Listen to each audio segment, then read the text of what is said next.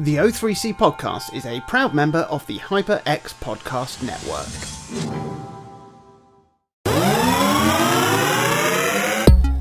Hello and welcome to another episode of the O3C podcast, coming to you from O3C Games. My name is Jonathan Dunn and I'm joined by my friend Chris Dow.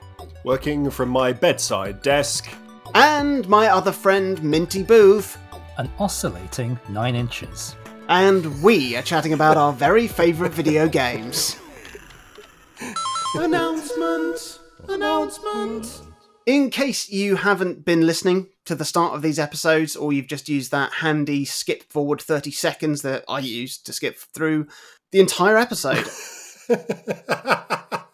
then you may have missed the fact that we've got a Patreon page, patreon.com/O3cgames. You can also get to there via our website, o3c.games/support, and there's links on there to our Patreon page and other bits and bobs as well.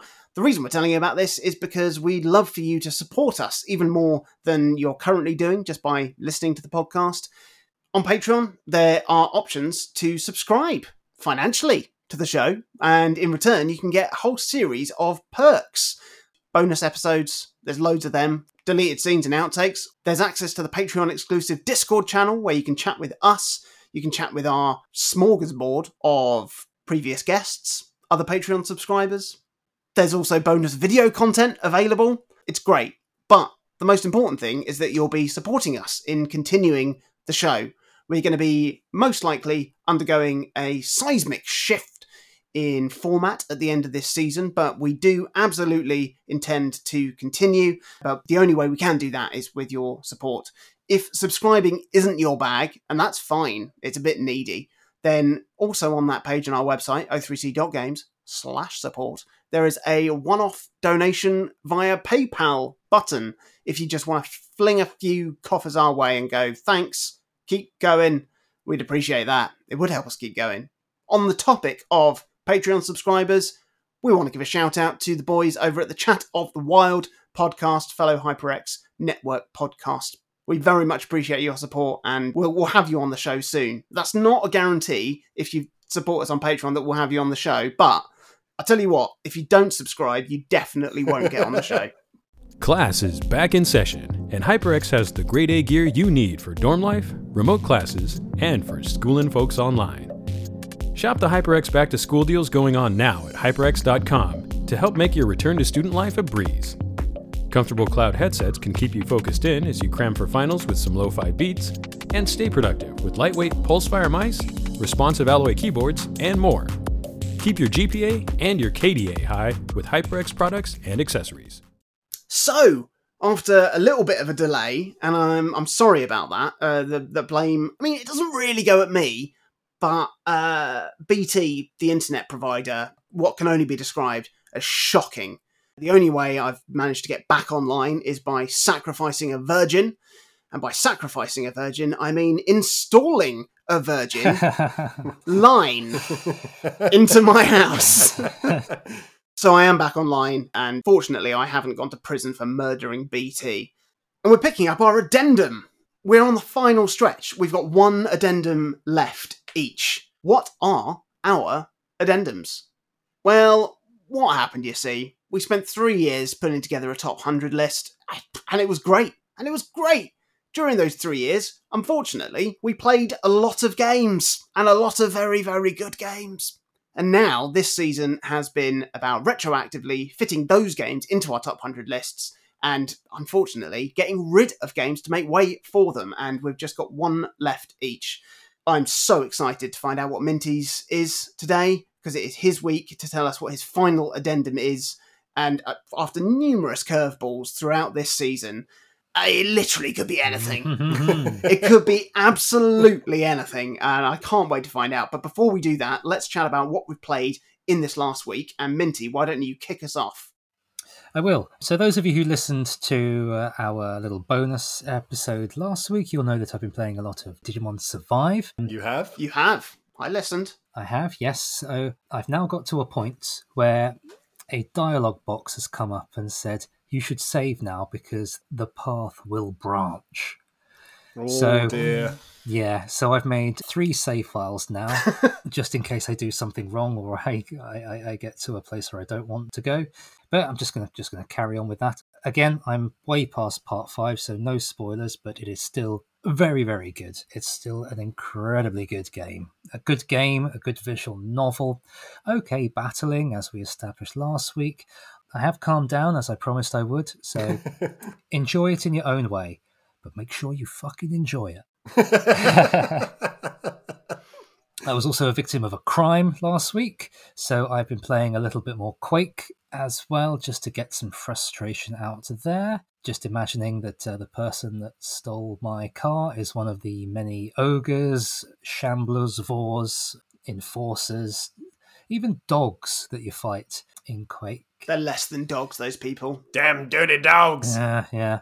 I think I might have mentioned that I am playing through one of the level packs called Dissolution of Eternity, which I believe was the second map pack for the base game when it was on the PC. It's really, really good. The levels are really well designed. There is one new enemy that is like a Vor that floats around and just hits you with homing shots that follow you around corners. So, like, if you can see it when it's fired, you are basically fucked. But it's still very satisfying when you kill them. Just make sure you're doing it far away, because they do explode and damage you when they do die. Do die. So, yeah, I think that is all I've been playing this week. A bit of Quake, some Digimon. I'm cracking on with this idle research game that I mentioned last week. I have slowed down on it a lot for quite a superficial reason. I've seen that the developer is called Crypto Grounds Games. Oh, And that's dear. made me think, is this a crypto thing? I mean, there's no cryptocurrency in the game at all, so maybe they're just Branching out. using the word crypto as a cool word, like cryptozoology or something like that. Could be. But you know what they say, Minty? Hmm. If you're not paying for the product, you are the product. Hmm. Yeah. I'm downloading it now. I've just opened it up to look at my progress as well. And that's it. I did start playing a little bit of Alphabet 2 as well, based on last week's little chat Yes. about... Oh yeah, I downloaded mobile that as games. well. Yeah, that's fun. I haven't played it a lot though, so maybe I'll save that for next week. Chris, have you played any more Alphabet? I haven't actually, but I do hope that you're not getting bored of me just talking about faffing around with the Steam Deck every week, No. because it's still blowing my mind on a pretty much daily basis at the minute. I've continued to play Xenoblade Chronicles X after mentioning that last week. For years, I thought that this game would suffer if it was translated to the Switch, for example, because of its gamepad implementation. But playing it on the deck has proven that I needn't have worried, really, because on that emulator, at least, I've mapped one of the back triggers to bring up the touchscreen whenever it's held down, and the ability to just quickly flick between screens works pretty much perfectly. And with the Steam Deck already having a touchscreen, it's easy enough to then use your spare hand to prod at quick travel points or organise like the mining arrays that the game asks you to set up across its map. Although it's not seamless doing that, kind of flicking between the two screens, because obviously having it at your disposal at all times, like on the Wii U, is better, it still works. And as people found with something like Star Fox Zero, for example, in particular, as humans, we can only actually look at one thing at a time. Exactly. So, even if you lose a tiny drop of convenience of not having to hold down the button to shift your view, for the majority of players, this is really not going to be an issue. One thing this game also highlights really well is another positive of the Steam Deck screen, because it's only 800p that I've mentioned before, and that was something that a lot of people whinged about when it was initially announced, saying, "Well, it should be a 1080p panel, surely." But as I've already mentioned, for like AAA games that you buy via Steam, having that slightly lower resolution has meant that brand new titles like Spider-Man Remastered will run pretty darn well. Yeah. Because it's not outputting the same number of pixels as a 1080p screen or a 4K screen or whatever. Your eyes can't see the pixels, anyway. At that density, you can't. You really can't. When they're moving, I mean, if you stop on a pause screen and get your face right up, you fucker, then yeah, you... Which I do. Well, good, but, But what's worked really well, though, is when you play games that are emulated from this generation, so thinking like the PlayStation 3 or the Xbox 360 or the Wii U, most of those games only ever targeted 720p anyway for the screens we were playing on. And it means that you get a gloriously crisp image in your hand because it's native resolution. So it looks better than it would do on the Switch, for example, when a lot of games are kind of capped a little bit lower to just handle the lower spec. I'm not fussy about this stuff generally, which is obviously evidenced by the fact that I've played pretty much all my multi-platform games on the Switch for the last 5 years. Yeah. You know, with all the kind of smeary upscaled visuals that entails, I just preferred having that console. But it is nice to suddenly have some of these games really shine just by being moved to a slightly different hardware configuration. Sticking with old games for a bit, I installed the very first Assassin's Creed on the deck, as it was discounted to about £3 this last weekend. I have quite literally never played an Assassin's Creed game other than one of the mobile spin-offs that I had on my first Windows smartphone. Wow. And I think most people, especially looking back now, would agree that Assassin's Creed didn't really turn into anything worth talking about until its second entry. But I've always felt it's important with games to see where things start and how they develop, because it becomes much easier to appreciate why B is so good if you can reflect on what A had sort of proposed previously, but maybe didn't get quite right. Yeah. And it's fine. You know, the parkour stuff is still quite cool. The combat, I don't think, is particularly fun, at least in this first entry.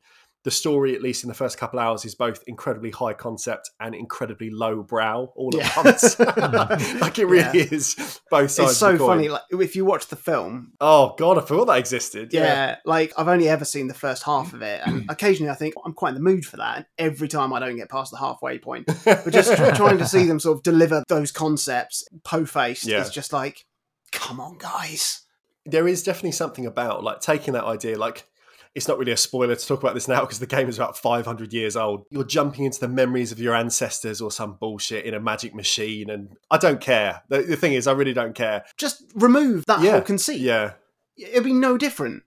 But because I'm playing this old game, the models for the characters all look a bit like Wallace and Gromit smudgy and stuff like that. And because of that, you don't take them as seriously as you would do if it is like Michael Fassbender trying to sell this properly. Yeah. So, yeah, I think...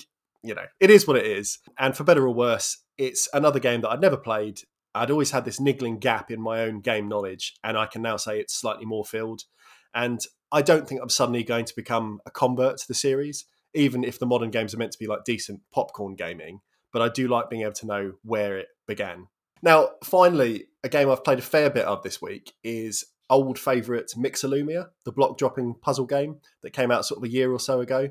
And I talked about it, I think, on an end of year episode in particular, because I was really keen for it for a little while.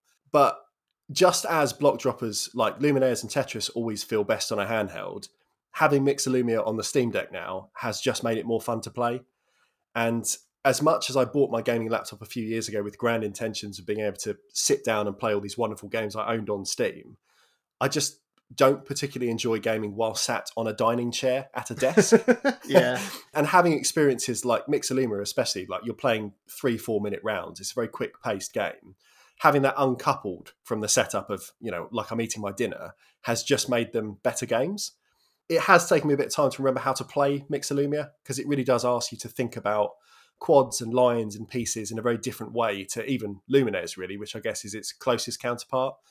But I'm really enjoying that struggle. And when I beat a previous high score the other day to move a few spots up the leaderboard, it just felt really good. And it's a perfect game, I think, to take up 50 megabytes, you know, on your Steam Deck storage and just be there to dip in and out of. Because it probably is, if I'm being honest, my favourite genre of game, really. Music adjacent block dropping puzzle games. That really does sum me up quite well, I think. It does. Yeah. There we go. I'm so excited to really start to delve into what the Steam Deck can do through you, because I don't have whatever it is that you have that would allow me to tinker. An intense patience. I think. Yeah, I wouldn't say that's my forte. I'm more the tailor soldier spy. So my gaming week, or weeks, because I haven't given you an update in a little while. To be fair, Chris, you got it absolutely spot on last week when you guessed that I'd been hunting monsters with Casper. I have hunted a lot of monsters, because when I'd kind of capped out the main stuff in Monster Hunter Rise Sunbreak, I then was like, well, I could start Xenoblade Chronicles 3, or I could buy Monster Hunter World on the Steam Deck and start that. I remember when I first started playing Monster Hunter World on the PS4 when it first came out, because I thought, oh yeah, I'm going to give this a go. I'm going to get into this. there was too much. There was too much to learn. It's such a high bar to entry. To be honest, like even now I know exactly how like the Monster Hunter games work and like all the different systems at play. There was still an element of just going, I just need to study this. I need to learn. It's too much. There's too much. But it didn't take me long to really sort of break the back of it a little bit and get sucked in. And Monster Hunter World, it's gorgeous. It's very beautiful and slow and organic. It's amazing to sort of compare the two, actually, like Monster Hunter Rise and what they've done with it. Its heart and its soul is very, very different. Like Monster Hunter Rise is very arcadey. It's very quick. It's very immediate. And I love that about it. And that's what's made it so enjoyable and addictive. Whereas Monster Hunter World is just a full, living, breathing world that you're living in and you explore it very, very slowly. Like the AI in the game, there's just so much going on. Like the level of complexity that is existing in all of the different ecosystems is just staggering. Like you could very happily just sit and watch all these places exist without interfering at all. Pokemon Snap. I mean, it is very much like that. You know, you've got like day and night cycles and you'll see like monsters behaving like totally organically and hunting, see the food chain come to life and everything. But it is amazing how much chaff is stripped away in Rise, and it's a positive and a negative thing, because like I do really, really love how quick you can just get into a quest and how easily you can link up with people online in Rise. It's also just rampantly efficient and just extraordinarily fun, especially with like the additional movement mechanics in the game, which allows you to get around like 100 times faster. But the flip side in World is that you really feel like a hunter rather than just a fighter. And you take your time, like peeling through the environment, stopping to analyze tracks and signs of beasts, just being slow and cautious. It's a very, very different feel for the game, even though it's almost identical in its core setup. The story in Monster Hunter World is much of a muchness. It's just a vehicle to get all of these absurdly enormous, dangerous monsters to keep getting bigger and needing to be hunted. But it looks and feels just gorgeous to play on the Steam Deck. The style is a bit more realistic than in Rise, which is lovely to see. I think where they took Rise was a brilliant direction. Apparently there is a Monster Hunter World 2 in the works. That could potentially be the next big Monster Hunter game that we see. I think there is a really good balance to be found between World and Rise, because if they fuse just the quicker elements of Rise with the environmental depth and richness of World, I mean, especially if that was, being developed for current gen, because Monster Hunter World is a PS4 game, it's last gen, I mean, Monster Hunter World 2 could be something quite incredible. Not that I need an excuse to just play even more Monster Hunter, because as soon as I'd kind of like was getting to the end game of Monster Hunter World, then the first update came out for Sunbreak. You're expecting with an update to have like, I don't know, a couple of new quests, maybe a new weapon or maybe a new monster. But there's like 4 new massive monsters, a totally new arena to fight in, and an entirely new crafting system to elevate your weapons and your armor to another level. I mean, it's another 20 hours of gameplay. It's so fucking stupid. It just keeps on giving, and it just keeps on getting bigger and better and harder and gnarlier. That's a word I didn't think I'd use, but, it's true. It's just wonderful. And me and Casper are still having a great time hunting. I took great joy in using a few set builders online to try and find the right combination of different armor types and infused with different decorations to sort of bring in certain skills, and very satisfying when you sort of nail that. And that's the whole meta game. But unfortunately, fortunately, every update that comes out, the meta game changes entirely and you need to redo that. But hey, that's what spreadsheets are for. Am I right? Love yes. Excel. Love it. Mm-hmm. Love it. And I still haven't managed to play any more of Xenoblade 3 because I've just been too focused on hunting monsters. I'm going away on holiday next week, so I might take that with me then for a bit of a slow relaxation game rather than just constant online bombardment. But that's me. Too long didn't read, hunted more monsters. So, Minty. Yes. I'm ready for your final addendum. I'm ready. Amend your list one more time. What's your final addendum? What are you getting rid of? What's going in? New number 1, I hope. Well, we'll see. We're catching up quickly to the present day with my final choice to amend my list with. It only came out last Christmas. Back before then, we made our lists, and after some juggling, I had 20 games that I was happy with. to put into the list by hook or by crook. When I put today's game into that list, I hadn't actually played it. I left it for last with the annotation, I hope it's good. Would you believe it, listener? It wasn't. It's extraordinary. It's a masterpiece. Hey! What The the old fake out. The old fake out. Oh, Hey. you confidence trickster. Ooh. I like the sound of that. I'm revisiting the mashed corpse of that horse that has just a post-it stuck to its forehead that says, I really like fantastical things. I love mundane settings in video games, like exploring towns, chatting with locals.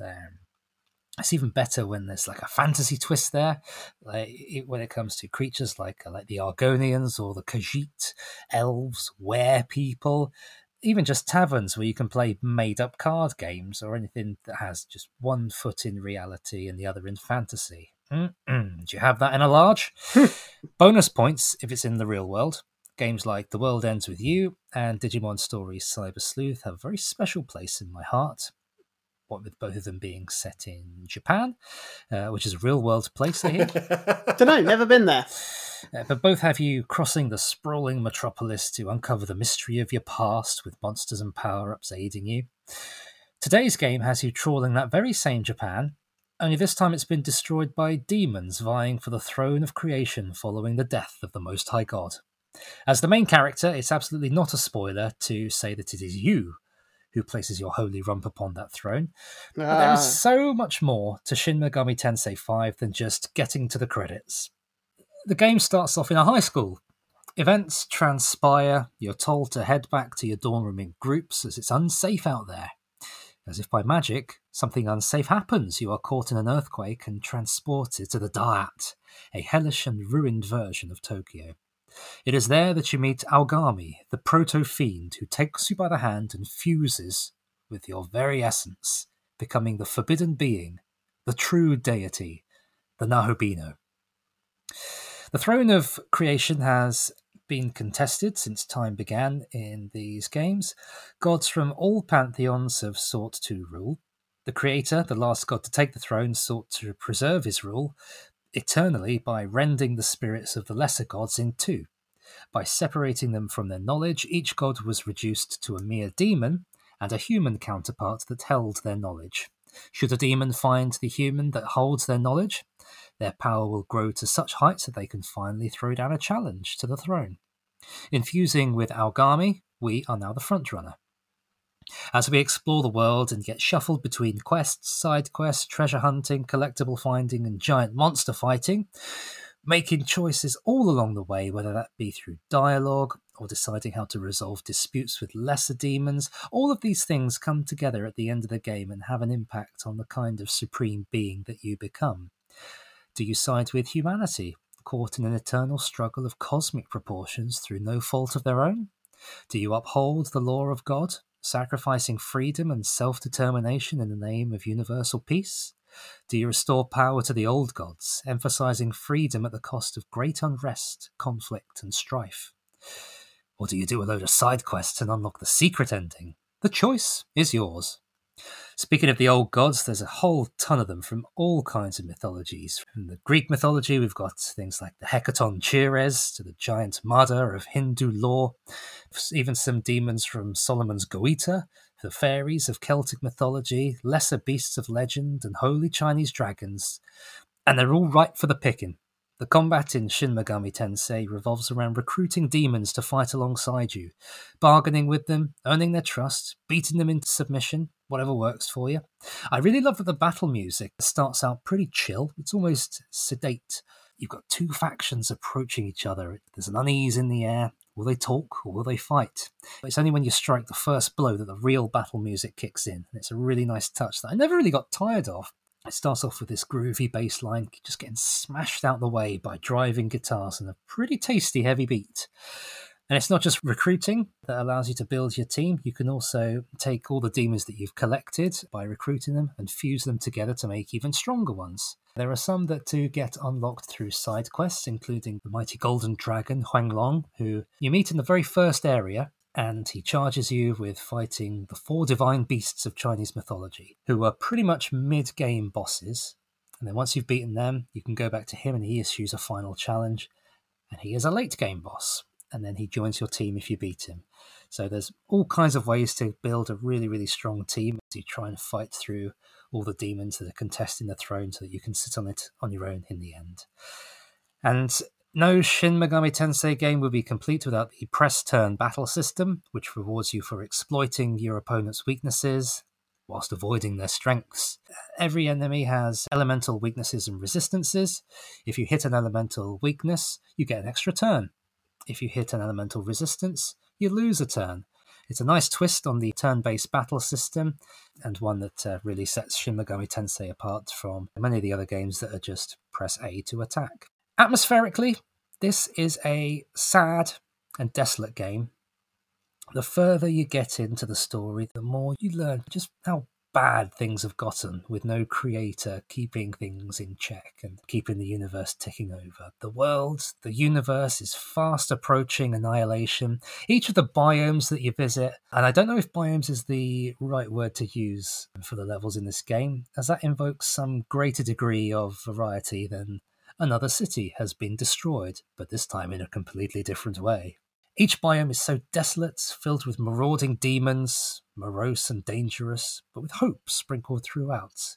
There's the fairy village that takes in lost children, the enigmatic swordsman Fionn McCool, who keeps watch over the weak, and of course you yourself, the Nahabino, that tears down all those that would seek to kill and destroy. A fiend using demons to kill demons to restore divinity to the universe. It's high stakes, it's bombastic, and it's just wonderful. I did mention the music briefly there, but I do want to mention a couple of standout tracks for me. Please do. Yep, Fionn McCool's battle theme and the overworld music in the final area are the two standouts for me. Fionn McCool's theme is an absolute banger. It's a pumping, rocky powerhouse that mirrors the challenge of fighting him. But I do want to spend a little bit of time talking about the overworld theme for the last area. Oh, it's just something else entirely. I saw a comment that somebody left on one of those extended videos of this track, and it just said, Atlus knows how to make a white final level. And they were spot on. Like, previous levels were red with rust, covered in sand and concrete. Like, there's rebar poking out of parts of the geography. Buildings are sort of falling to one side. There's still an element of civilization, of society there. But in this final area, in the Dayat Tato, that final area it's desolate on a more conceptual level. At this stage in the game, reality is starting to dissolve. Skyscrapers are fading into nondescript oblongs, colour is draining from everything, and it's the music that keeps you company and almost haunts you every step of the way. It evokes weeping, futile chanting, a sprinkle of beauty from a light piano trill. It's one of my favourite levels in any game ever. I could have completed Shin Megami Tensei 5 in about half the time I did, because I spent about 40 hours just wandering around this last level. For me, it's a top 10 game. The game that's coming out today is Pokemon Emerald, which is a little bit lower down the list, but I'm putting Shin Megami Tensei 5 in at number 8. Ooh, high. Top 10. Top High. 10 game. You love to see it. You love to see it. Fantastic. Have you played any of the other Shin Megami games, Minty? I have not. No. You can get 3 on the Switch, can't you? The remaster of 3, I think, came out. Yes, so there's a remaster of 3 on the Switch. Is there also talk of some of the Persona games coming out on the Switch now? Yeah, that's right. Yeah, I think 3, 4 and 5 are coming. Yeah, percentage-wise, I probably have only played a little bit of 5, but it really is incredible. Like, everything you've just said about what you love and what you want to see is in there. Oh, yeah, you'd love it. You'd really, really love it. Do you think a game will ever come along that dethrones Tales of Symphonia for you? That's a great question. No, I don't think so. Great. Join us. No.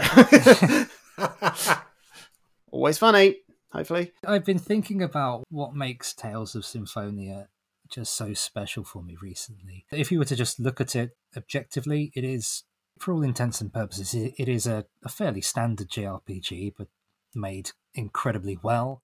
I think one of the things for me that really elevates it above everything else is the interactions that the characters have between each other, the fact that the relationship levels that you build between the characters affects cutscenes and who speaks, and being able to influence what things you get out of the story by your own decisions, even if you're not affecting like the overall plot, just affecting investing more into one character to learn more of their story, seeing them more in cutscenes, and then I think going out of your way, not just following the linear story path and hoping that there's going to be a side quest that branches off here and there.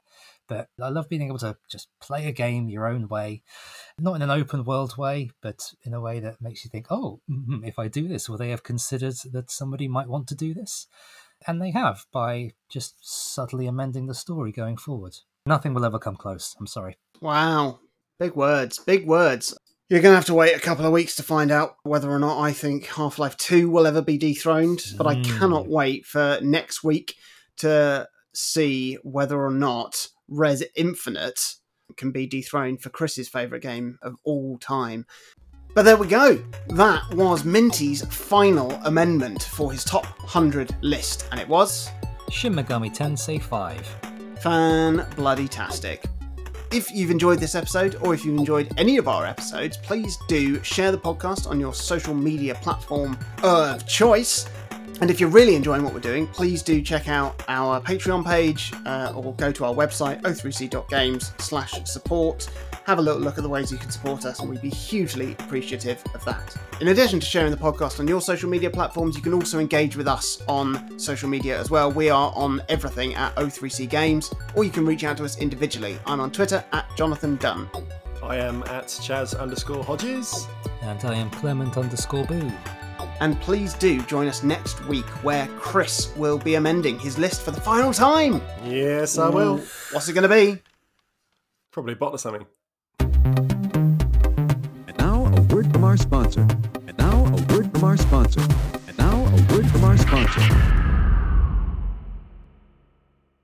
Explode When Defeated presents something really neat and full of meat. Those children aren't going to protect themselves in a brand new podcast series about everyone's favorite giant reptile. Godzilla? No, we already did that one. Rodan? No, we did that one too. Gorgo? Gamera.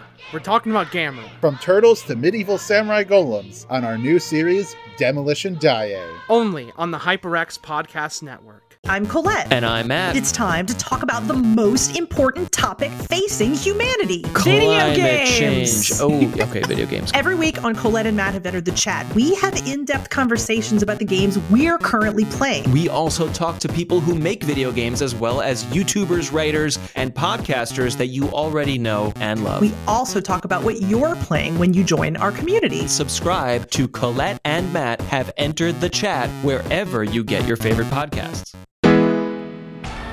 Class is back in session and HyperX has the grade A gear you need for dorm life, remote classes and for schooling folks online. Shop the HyperX back to school deals going on at hyperx.com to help make your return to student life a breeze. Comfortable cloud headsets can help keep you focused and you cram for finals with some lo-fi beats. And stay productive with lightweight pulse-fire mice, responsive alloy keyboards and more. Keep your GPA and your KDA high with HyperX products and accessories.